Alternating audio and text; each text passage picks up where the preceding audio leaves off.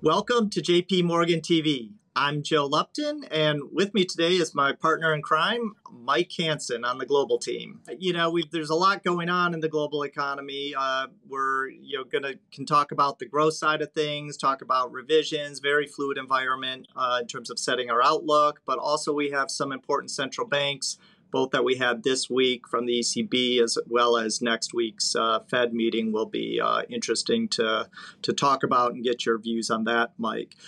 Let me just start on the growth side of things. And let me begin with a sense that, and maybe I'm just speaking for myself, but I know last week I was a bit more concerned that things were going to get worse on the supply shock through commodity prices, and that really is how we've been viewing the spillover of the Russia-Ukraine war. I had a sense that oil prices could really go up much further, particularly in Europe. That natural gas prices could go up much further, and I think over the course of the week we were kind of dialing that back a little bit. I don't want to pour kind of cold water on this being a shock. It's still a big shock, but if I had to put our estimates of where we think commodity prices will be, particularly on the energy side, it's Brent around 110, which is where it's floating, and TTF, which is European natural gas, also sitting around 120-ish, which is really a statement about where this EU energy security policy goes, in a sense that maybe they're not going to be able to do as much as they are hoping for in an aspirational sense. So with those in mind, and recognizing that we still have a large energy shock here, energy price shock of, call it 30 to 40%, Mike, why don't you walk us through how we're thinking about the growth backdrop? Actually, let me just start with inflation a second, right? Because that is how we're thinking about this. Inflation is going to get really hot here, even if we've dialed things back, at least my worst fears.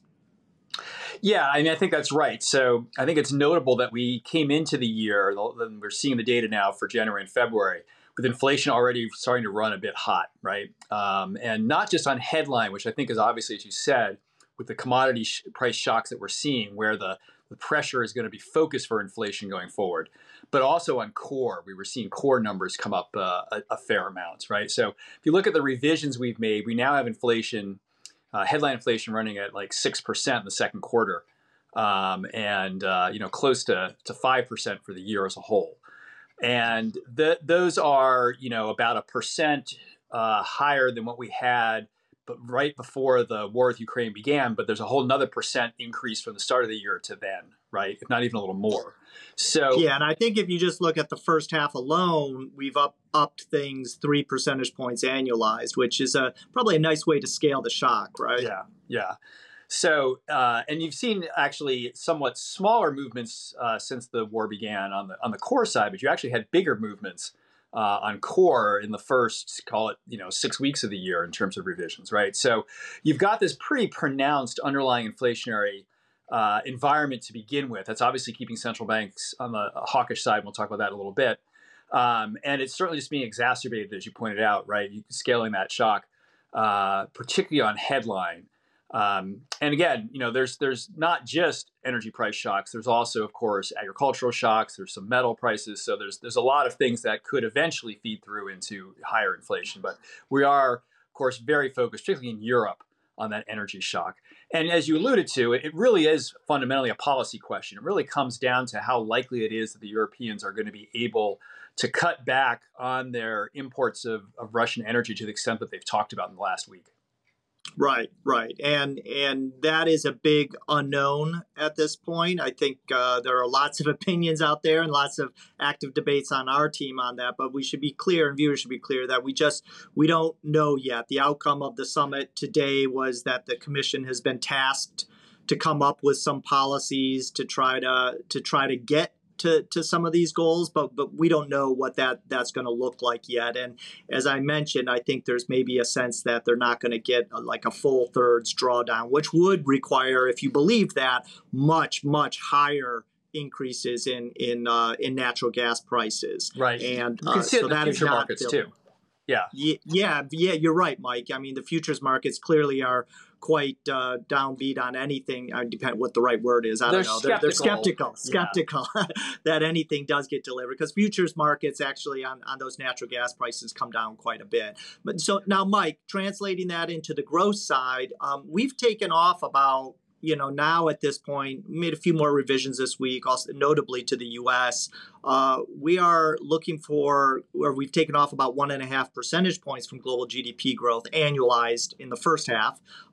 That still leaves global growth at 2.5, which, if you looked at it, you'd say that's not so bad for the insane level of inflation, the type of shocks we're seeing. What is it? What's the story there? Well, we came into the year not only with stronger inflation, but with a pretty broad-based set of indicators pointing to stronger growth. A nice rebound outside of perhaps parts of Asia in this post-Omicron environment, right? And so that really pointed to the idea that we had some momentum coming into say February before the invasion. It's against a backdrop in which consumers are pretty flush with cash. There's some pent-up demand. We're certainly seeing signs in some of our trackers, for example, on the CapEx side, that there's demand for spending on the business sector and inventory rebuilding going on. So I think it was a backdrop in which, had we not had this shock, and our forecasts, pre-invasion reflect this, right? You would have had a pretty strong second quarter. And notably above potential growth in the second half of the year, right? And so what we've done effectively, given what we just talked about, where we don't have this energy shock perpetuating for several quarters, we basically brought down growth in the near term a bit on this shock, but we still have above potential growth when we get to the second half of the year.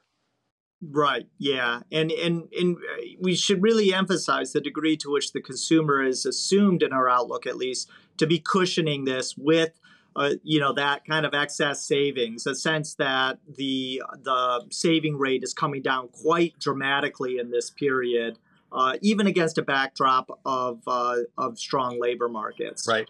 One other aspect that I also want to point out that we think is going to be cushioning growth is fiscal policy, which it does seem like you're getting a bigger push. We're now looking for as much as a percentage point of fiscal policy from Euro area.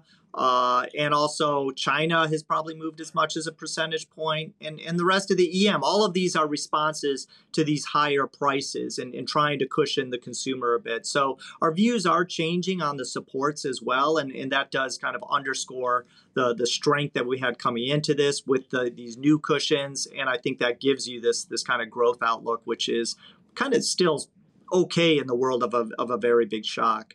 Mike, let's shift gears here a second, and I think it's actually a natural turn, right? Because what we've described is a world with a lot of inflation, but a world where growth is actually holding up fairly well.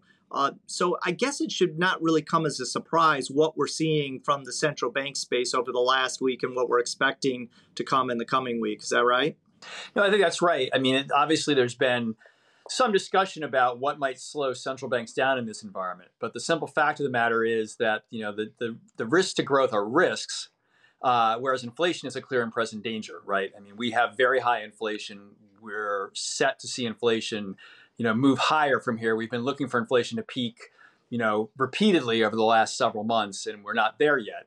And so this really does put central banks, both in the developed markets and, of course, in the emerging markets where they've already been tightening pretty aggressively, on a path to continue to move in the direction of further normalization. Right. Right. We'll and this week, Mike, let's just go through the big ones then. So like this week, we had the ECB. What did we get out of that? Yeah, the ECB was a bit of a surprise, right? We had thought that if there was any central bank that was going to be more cautious in terms of the growth outlook, it would be the ECB, in large part because that is really where the shock is the epicenter. It's in Europe, right? But as it turned out, we had a pretty notable hawkish pivot from the ECB. So we had thought there was a chance that they would back away from their plans to taper a bit sooner, maybe continue with asset purchase into the fourth quarter. They actually signaled they would be done by the third quarter. That opened the door for early rate hikes, perhaps as early as July, but certainly September is now on the table. We have been looking for the first rate hike in December to try to sort of balance the various risks that are facing them. And we still think the risks are two-sided. They did change their language to basically decouple the end of QE with the beginning of rate hikes. It was more tightly linked previously. But at this point, we still think when it's all said and done, we're going to get the first set of ECB rate hikes in December, because it's just going to be very hard as we get to the end of the year and inflation is running so strong for the ECB, which has been typically, historically a more hawkish central bank. It certainly is one that does not have a dual mandate. It is an inflation targeting central bank. It's going to be very hard for them to not be hiking in that environment. Yeah, absolutely. I think the sensitivity of the ECB to inflation is gonna come out, and you're gonna see it more and more over the coming months here. If we're in a world where the growth shock is somewhat more muted than some of our worst fears. Now, next week, of course, we actually get liftoff from the Fed. How is that going to shape up? Yeah, we get the rest of the G4 central banks, and the Fed obviously is headlining that. And we are looking for a 25 basis point rate hike. It will be the first of 7 for the year, which we're still expecting at this point, and I think 9 consecutively into next year. So we're going to get, I think, some clear communications from the Fed that they not only are hiking now, but they see a fairly steady pace of hikes going forward. Whether that shows up in the statement language or in the descriptions of the debate from Chair Powell during the press conference remains to be seen. But it will almost certainly be apparent in the dot plot, right? And so we are expecting that you're going to see a good 5 or 6 hikes amongst the median dot. And you're going to see hikes continuing into next year and beyond. 3 hikes we think still likely to be conveyed by the median dot for 2023, and another 2 hikes for 2024. And that puts the Fed potentially in a place where they're going to signal that policy actually turns restrictive. There's some debate about whether Fed officials are comfortable doing that at this point. But if that forecast is realized, which is kind of our base case right now, then you're going to actually have Fed policy up around 2.75 to 3%. And given where their long-run dot is at 2.5, that's a clear signal that the Fed officials have come around to the idea, should they put this forecast down, that policy actually needs to turn restrictive, within the next couple of years. Yeah, if this isn't an environment where they'd want to signal they'd get restrictive at least 2 years out. Right. I don't know what environment would warrant it. So, yeah. Mike, last question I want to ask you just on the Fed is there anything interesting from the balance sheet, or is that kind of an autopilot type story here? Well, so Fed officials have made it very clear they've been discussing it over the last couple of meetings. We'll discuss it for at least another meeting or 2 longer. So we could very well get an update from Chair Powell on how those discussions are going. There may be some details.